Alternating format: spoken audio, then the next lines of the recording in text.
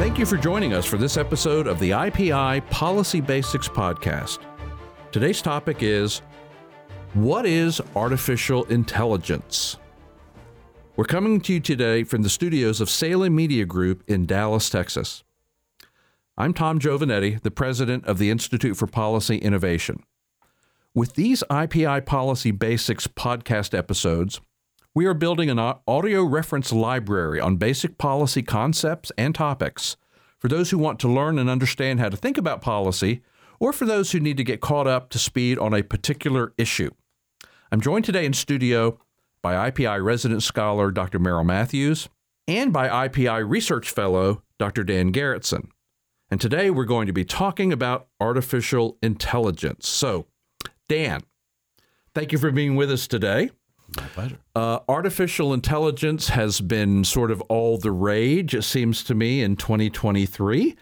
There's been a lot of attention on both ChatGPT, the large language model that generates text content, and also some artificial intelligence engines that will generate images.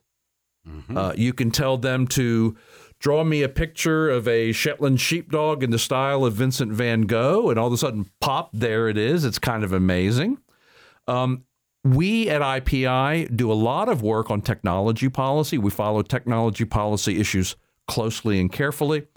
And so it makes a lot of sense for us to address and talk about this whole issue of artificial intelligence. So we want to do sort of an explainer today on artificial intelligence. What is it? What is it not? What should our attitude toward it be? What should government's attitude toward it be?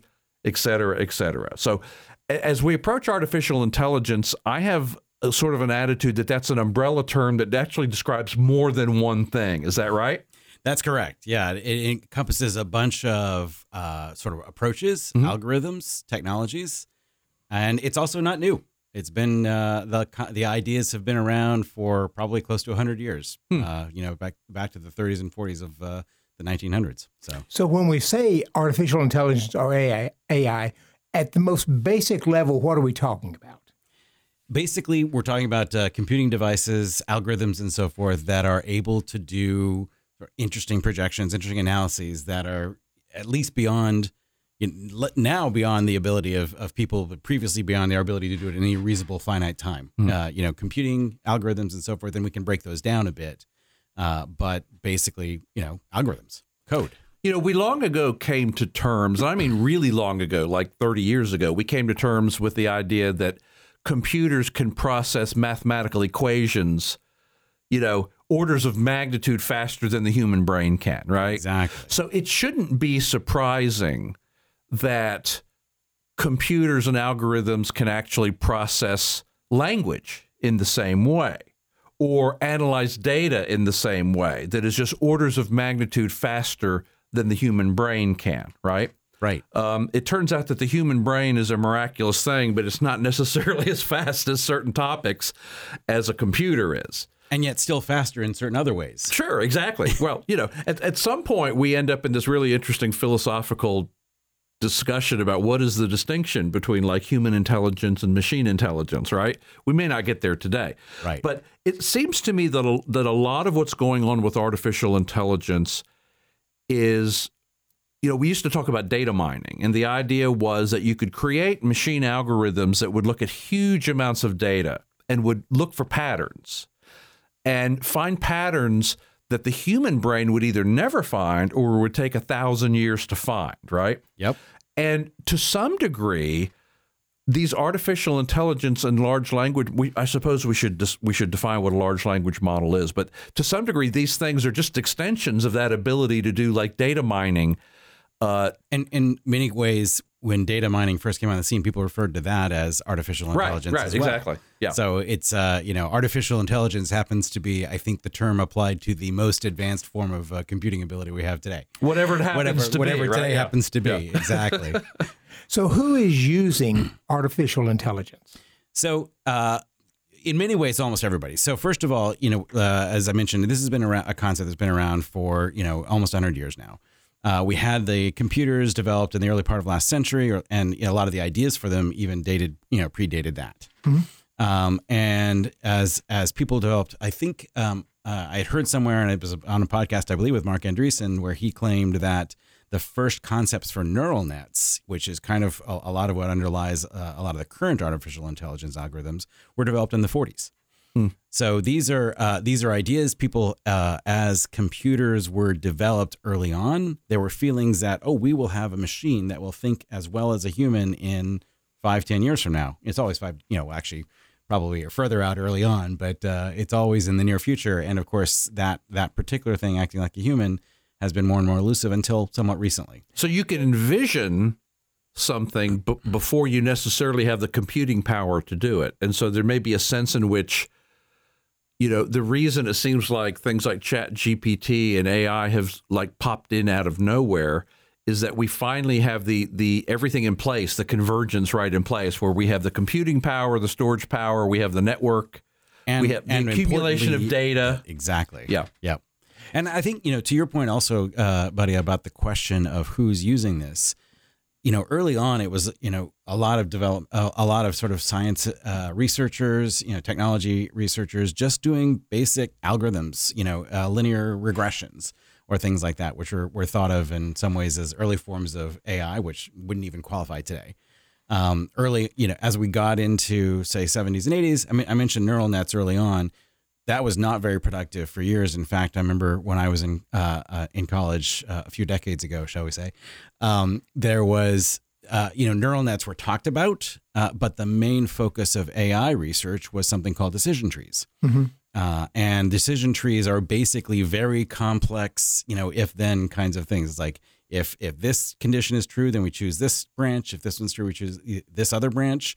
And it's just enormously complicated decision trees that were very algorithmic. It was just, Japan, I know, put a ton of money into those kinds of things, as did the U.S. in the 80s and 90s. Now, I'm not consciously using artificial intelligence. I'm not going out and saying, I need to get something with this. But my guess is, since I have an iPhone, an iPad, a computer, other things, I'm guessing I'm probably using artificial intelligence in some ways that I'm not even aware of.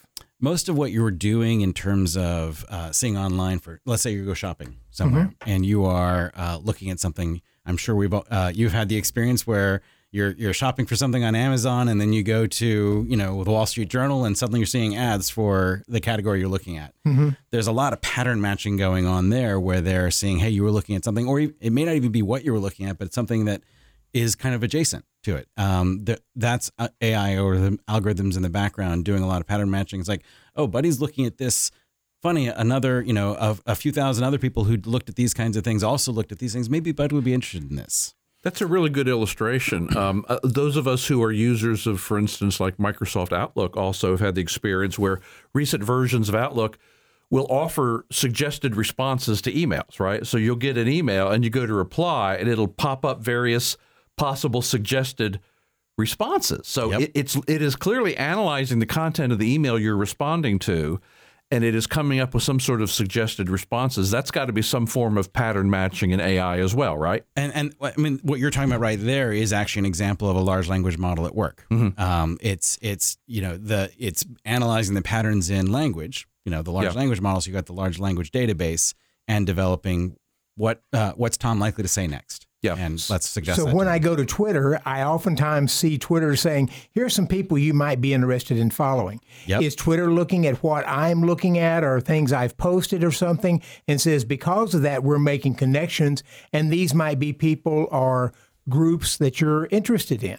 Yes, exactly right. That is all AI algorithms in the background. In fact, I would say AI algorithms have had their biggest impact in areas, like consumer preference identification and sort of a lot of the content management associated with meeting consumer needs on websites.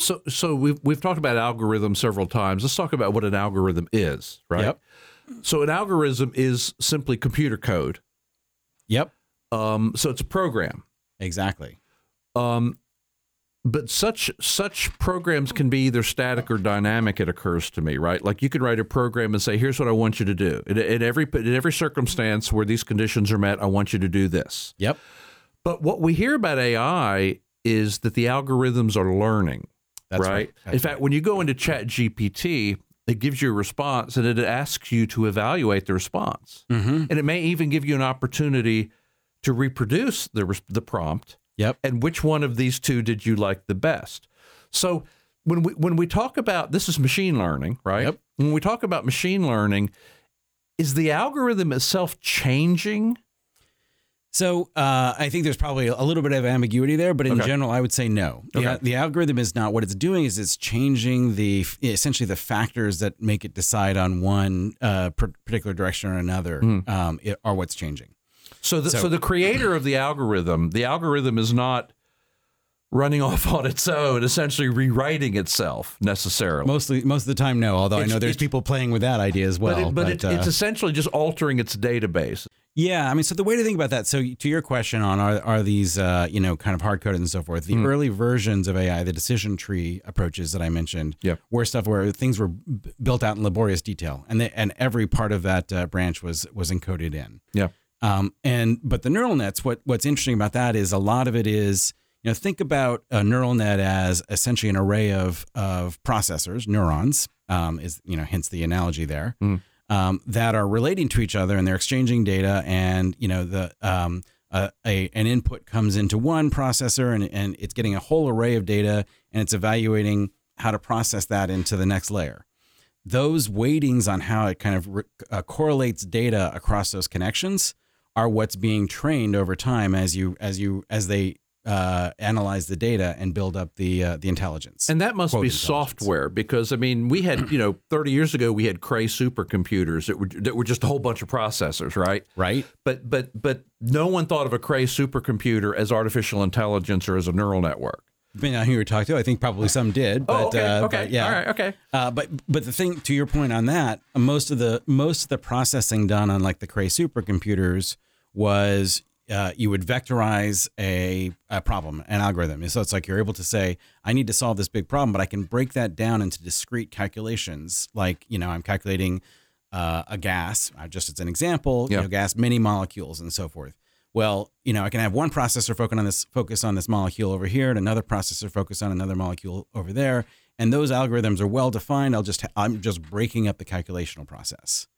Versus today's neural nets, where it's actually a very correlated kind of thing, where what happens on one processor affects how the other processor actually calculates the outputs. Okay.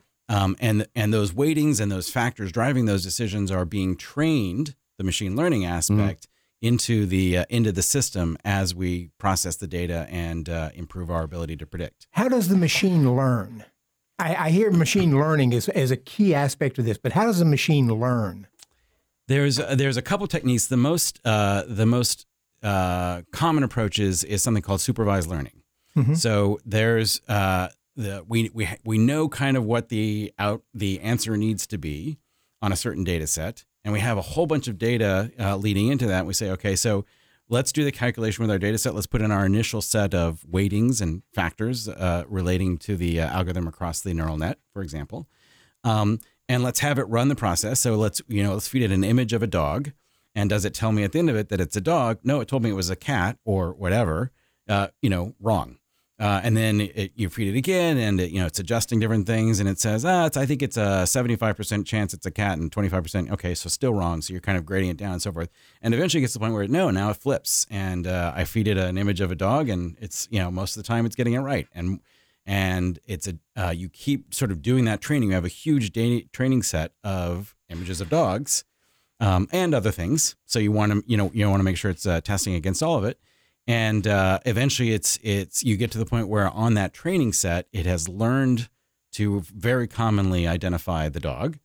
And now you feed it a new set of images without sort of doing this sort of grading at the end. And you just say, okay, how does it perform? And you find that over time, you've improved the algorithm to the point that it's able to actually be right. So if I'm looking at, say, images of a bicycle race, yep, and then I start seeing ads popping up for bicycles or for maybe headgear to wear on a bicycle or gloves or something of that nature, if I go and click on that, yep, and say I want to take a look at those gloves or that little mirror that comes up, does the machine learn from that and say, I did get some of these things right, and I'll give him some more of those options? Right. Exactly. I mean, and that's exactly what's happening in a lot of these kind of algorithms that are watching shopping behavior, surfing behavior, and so forth. Is it's looking at you looked at an image of a bicycle race, and then you went off and bought a bicycle. Mm-hmm. It's like, oh, that's an interesting, data point. Maybe the next person who looks at this is going to do the same sort of thing.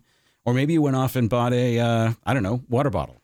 It's like, okay, a little bit of a different angle there, but hey, it turns out we've got a significant subset of people that, saw the fitness equipment and got triggered by the water bottle image or something like that and bought that instead. So the machine is the algorithm or somebody is learning from me when I respond to that, and it says, I did something right. Yep. And so now I'm going to do. So it doesn't have to be a programmer that says necessarily you've done something right. It could be the consumer out there that says. Well, that's exactly right. That's exactly right. So if it's guessing, hey, buddy might be interested in this, and in fact you do click on it, there's enough signal there with enough, thousands of people sort of clicking on whatever that is. It's like, oh, okay, hey, I guessed right for these people that this was something they'd be interested in. Let me try that again on future shoppers. So that's clearly a form of pattern recognition. Yep. But honestly, it seems like kind of a primitive, rudimentary form of pattern recognition when you compare it to some of the other things going on. Like when you sit down at ChatGPT and you say, write a fundraising email for a libertarian nonprofit organization riffing off of the theme of the summer heat. Mm-hmm. And then 15 seconds later, this thing has spooled out this 11-paragraph email that is perfectly formatted. That really seems like there's some magical spark there, as opposed to just saying, I notice you've been browsing on computer monitors. Let me start recommending some computer monitors to you. And I think part of what we need to understand, and I think part of what we want our listeners to understand, I mean, it's funny, this is not a philosophy podcast, although we can't get into Dr. that. Matthews and I are both very interested in philosophy. He has a PhD in philosophy. He's taught philosophy. I've studied philosophy of religion. So we're really interested in the philosophy part of this. But I think the point we want to make is that when you see something that appears to be original thinking and creativity, what you're actually seeing is simply an advanced form of pattern recognition and pattern reproduction. It has more in common with, I notice you've been looking at shoes, so I'm going to serve up advertisements for shoes, than it does a poet who is sitting outside looking at a sunset and writing a poem. Is that right or is that wrong? I think that's probably right. Okay. The thing that makes today, why it's been so important now, is, think over the last 20, 25 years, the main thing that's happened is we've developed this enormous database that we call the internet that is now widely accessible. And, all the data that links to. So we have this enormous amount of data, lots of articles, writing. We've got people writing in social media, and ChatGPT or any of the other large language models are able to pull in that data. So they have this huge database, incredibly fast computers, tons of memory available to them, and they can process these at a scale that just simply hasn't been imaginable up to now. Yeah. And so to think of what's going on there, where you're writing that fundraising letter and you say, hey, riff off the sunset or whatever the case may be, is it's got this enormous, millions and billions of pages, or probably trillions really, of pages of text out there of examples of people writing different things. And some of it had nothing to do with sunsets or fundraising letters, and some of it did. But, it pulls from that together. And then, you can think of on web searches, for example, for probably, 10, 15, 20 years even, you type something and it's auto sort of suggesting. It's like autocomplete, right? Yeah. This is like autocomplete on a larger scale. Okay. You type a few words and it's like, hey, I've seen this before and I've got some probability weightings here and I might be a little random about it, but I'm going to guess that he's got a very small chance probability of going down this direction. So that's what I'm going to write. So in the best case scenario, yep, artificial intelligence helps us do what we're wanting to do and perhaps helps move it along at a faster pace or gives us ideas. Those of us of a certain age remember 2001: A Space Odyssey, where Hal the computer... I knew he was going to bring up Hal the computer. I knew it. Goes a bit further. Yep. Are we concerned that at some point the models, the AI gets so proficient that it can go off on its own in some ways that are derogatory or destructive rather than instructive and helpful? Certainly possible, and I would say what's really going on there is the computer is making different decisions or assessments of what's going to happen next, and doing its best to respond appropriately. Mm-hmm. But it's still just an algorithm. It's still just sort of assigning probabilities and so forth. And sometimes it may be wrong, and therefore it may come up with content that was ridiculous, that wasn't what you wanted, or even harmful. Maybe it starts spewing hate speech or something of the sort. Might be pulling in content you didn't want. Or on the other hand, it could be coming up with something brilliant, some incredibly poetic sort of thing. But it's a probability game. The computer itself is not inserting any intelligence into the process. It's just doing a statistical algorithm that it's running in the background. And in fact, to go back to Dr. Matthews' HAL 9000 example, HAL was just following instructions. Yep. Right? He didn't make any decisions. He didn't alter his mission. It turned out that I'm calling him he, right? Yeah, exactly. The computer had been given a different set of instructions than the crew thought. Right. And it was given internally contradictory. Yes. And all HAL was doing was following instructions, right? Or figuring out the best way it could to resolve those internal contradictions. Exactly, right. Which raises the question, can artificial intelligence make value judgments now, or do you think they will be able to at some time in the future? So that depends on what you define as a value judgment, right? So if you ask it a question and it does this probability and comes up with a recommendation based on its probability, and you decide whether or not to follow that, did it make a value judgment, or did it just do a calculation and come up with something that then you decided to say, oh, I should go, I asked it if I should go off and start this company, and it said, yes, well, that's what I'm going to do. Or should I marry this person or whatever? Is that a value judgment that it made? It's just doing a calculation. And you're deciding. So the way I think about it is there's a lot of things that computers can do, and there's still a human that has to then interpret it. Now, where you might go is like, okay, is a human getting it to the point where they're going to say, oh, I trust this so much, I'm just going to turn the decision making over, and I'm in fact going to give it the ability to control some device, a car, because I trust its decision making. Then you start to give it some real world autonomy, but it's still doing it based on an internal computation. It's not developed its own goals per se, except for those that are programmed into it by the humans setting it up. So your illustration reminds me of self-driving cars, mm-hmm. which is essentially that's what you're doing in in theory, if you have a system of self-driving cars that is robust and reliable, that's what's going on. They're making decisions. There's got to be an algorithm making decisions based on the input that it's receiving from its various sensors. Absolutely. I mean, that's at the end of the day, what's making self-driving cars possible today is they have, the compute power and the storage and all the rest, but they're building up this database of traffic situations. They've had cameras running on roads, behind these vehicles for now, 15 years. And collecting data on what happens at an intersection. How likely is it that a person standing this way on the side of the road is going to decide to step into the crosswalk? How likely is it that that car that pulled up to the stop sign there is just going to roll it and move on into the intersection? And do I need to be prepared for that? Mm-hmm. They have now an enormous database, and it's getting larger all the time, of these situations that feed the models for how it's going to predict what's going to happen. This reminds me of any number of science fiction movies where the human was going up against the machine. Yep. And the way the human defeated the machine was the human realized that the machine is trying to predict what a rational actor would do.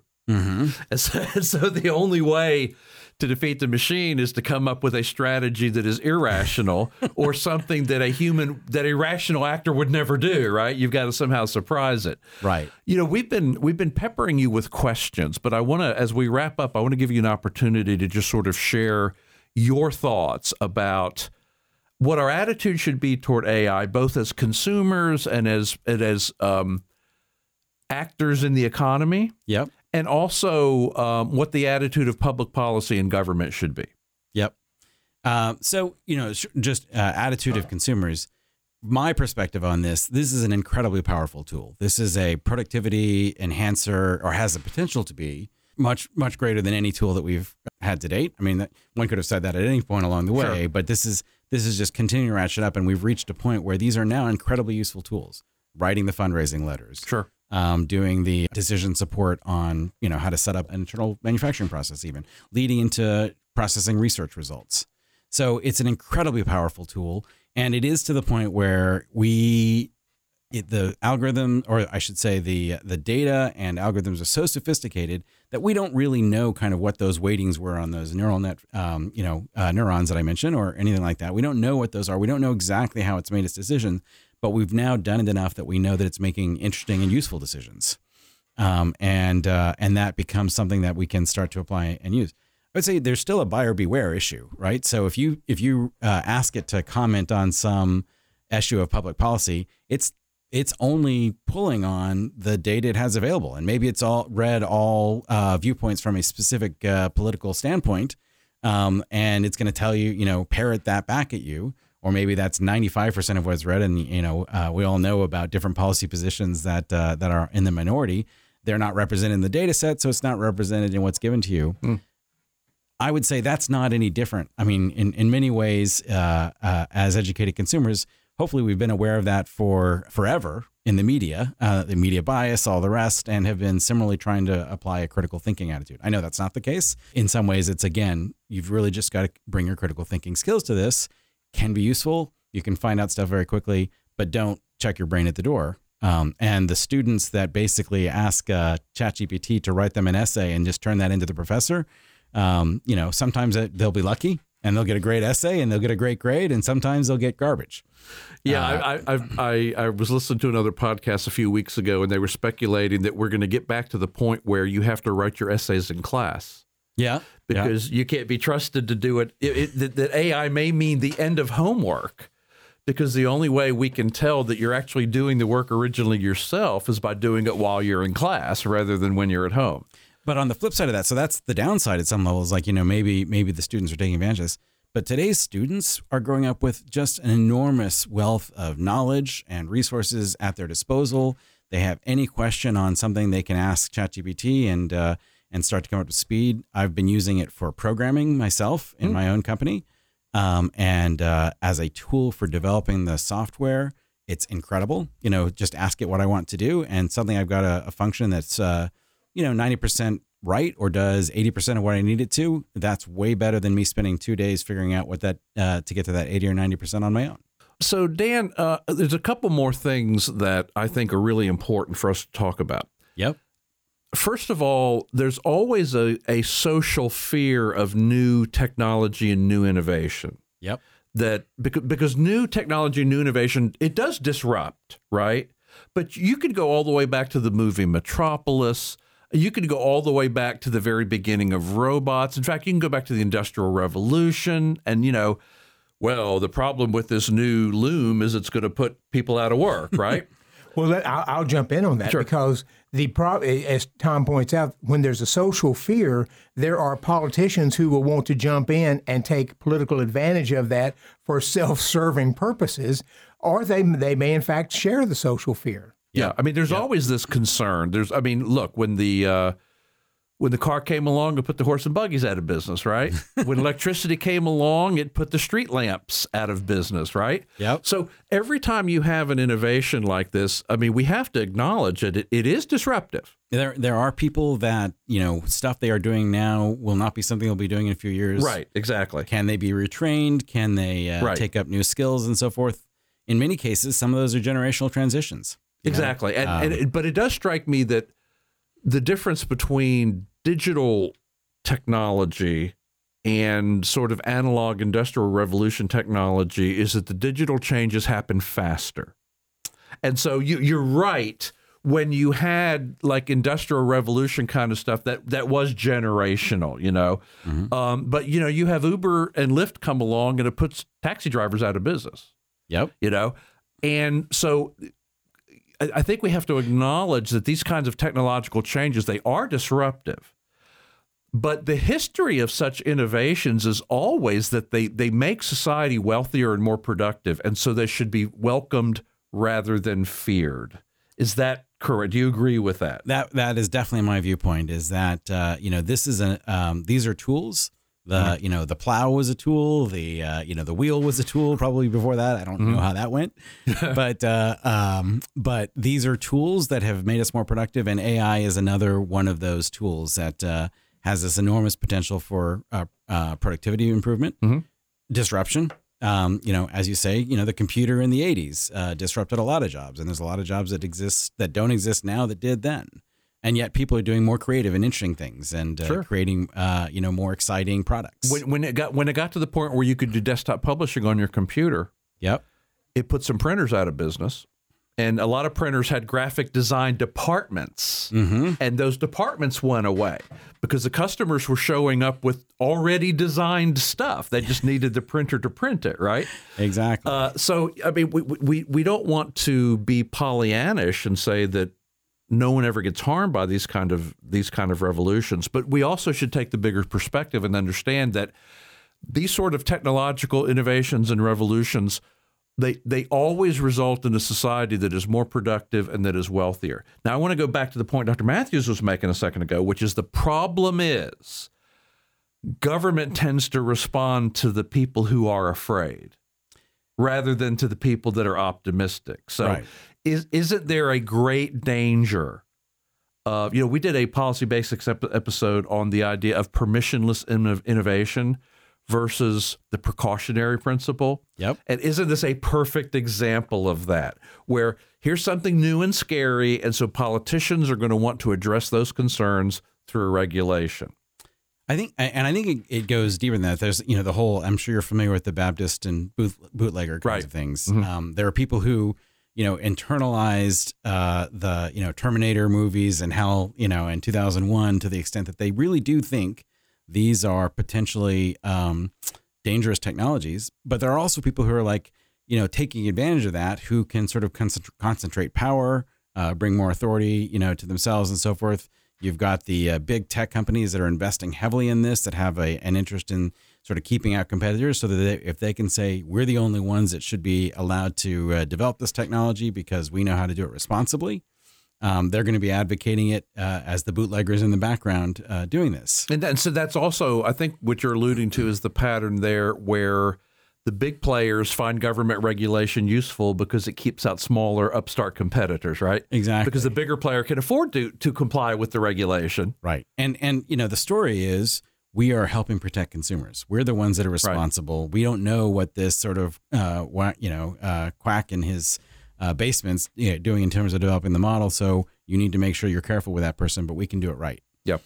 And it sounds good. But at the end of the day, they benefit a ton from that. There's another sort of hallmark of our work. We've been working at IPI. We've been working on technology policy for more than 20 years. Yep. And one hallmark of our work and one observation we have made is that technology is almost always neutral. It's a matter of who is using it and what it's used for. That's right. And so I think we have to acknowledge that an unfree society could use AI from an authoritarian standpoint, to enslave their people, to take away their liberties, right? Yep. Whereas a free society could use it to actually further empower people and enhance their liberties. So and I would say, I would break that down even a little more. The unfree society might concentrate the use of that technology in the elites, the powerful. Versus the free society, it's like everybody's experimenting with it, and somebody's come up with this great way to make new art, and somebody else has come up with this great new way to make a new process, and it becomes this, market-based, sort of people-driven process of creating new ideas and innovations. It's just interesting to me, just sort of as a political philosophy standpoint, that we keep coming back to this issue of the free society. Right. Yep. And it's like the free society has nothing to fear from change. The free society has nothing to fear from innovation. The free society has nothing to fear from revolution, technological revolutions, information revolutions. because the foundation is established, right? The foundation is established. Whereas if you live in a society... And the other aspect is not only the foundation is there, but there are market forces allowed to work to say, if this is a bad outcome and as society we don't like it, we'll vote with our feet, we'll vote with, in some cases we may get to the point of as society sort of moving against something that's, somebody creates the robo-killer or something like that, we'll shut them down and bring the police force to bear. But we sort of make those decisions based on a market-based process. Yes. I think when I remember when the Soviet Union fell, we kind of fetishized the fax machine, right? There was this sort of legend that became established that the Soviet Union fell because of the fax machine, because it could be used to send stuff. But that is not why the Soviet Union fell. and so ultimately, I think free societies, if you are blessed to live in a free society, technology and innovation can be a blessing. Yep. And if you live in an unfree society, there's almost no technological revolution that can deliver you from the unfree society, right? Right. Yeah. And I think what it comes down to is technology itself, like you said, is neutral. It's, it's the people developing the capabilities, the technologies, the rulers and elites that control it, that can lead to outcomes, building the killer robots, the war machine that's saying, hey, we need to use these devices to spread freedom around the world, when there's a ton of incentives driving that as well. Those are the things that we have to figure out how to manage. I mean, nuclear power had the nuclear bomb, so right. how do you mitigate that? That becomes a societal problem. But not one that we say, hey, let's shut down nuclear power. Well, I guess we did, but unfortunately, yes. Yeah. So can we summarize by saying that those of us who are blessed to live in a free society can have the confidence that we have the tools necessary to deal with technological change and innovation like AI, and that we don't need to be afraid? Yes, I think in broad brushstrokes, I would say that's correct. Do we need to watch out for those who might be displaced? And do we figure out some way, as a Western economy, that we can try to help support those people? That's, I think, an interesting question for policy. How do we support that? But do we shut it down? My view on that is that all you're doing is basically concentrating power and control of it in those that might have nefarious objectives and co-opt it to their purposes. Well, I'd like to thank Dan Garretson and Dr. Merrill Matthews for joining me today in the studio for this IPI Policy Basics podcast. You can find a lot more about technology policy at our website at ipi.org. I don't know that you'll find a lot about AI because it's too new, but we will address that, won't we? We will address that in future episodes and in future content creation. If you've enjoyed this podcast, how about giving us a favorable review on iTunes or Spotify or on your favorite podcast platform? You can also help to sponsor these podcasts by becoming a member of IPI's Giving Society. Thank you for joining us, and we will see you next time.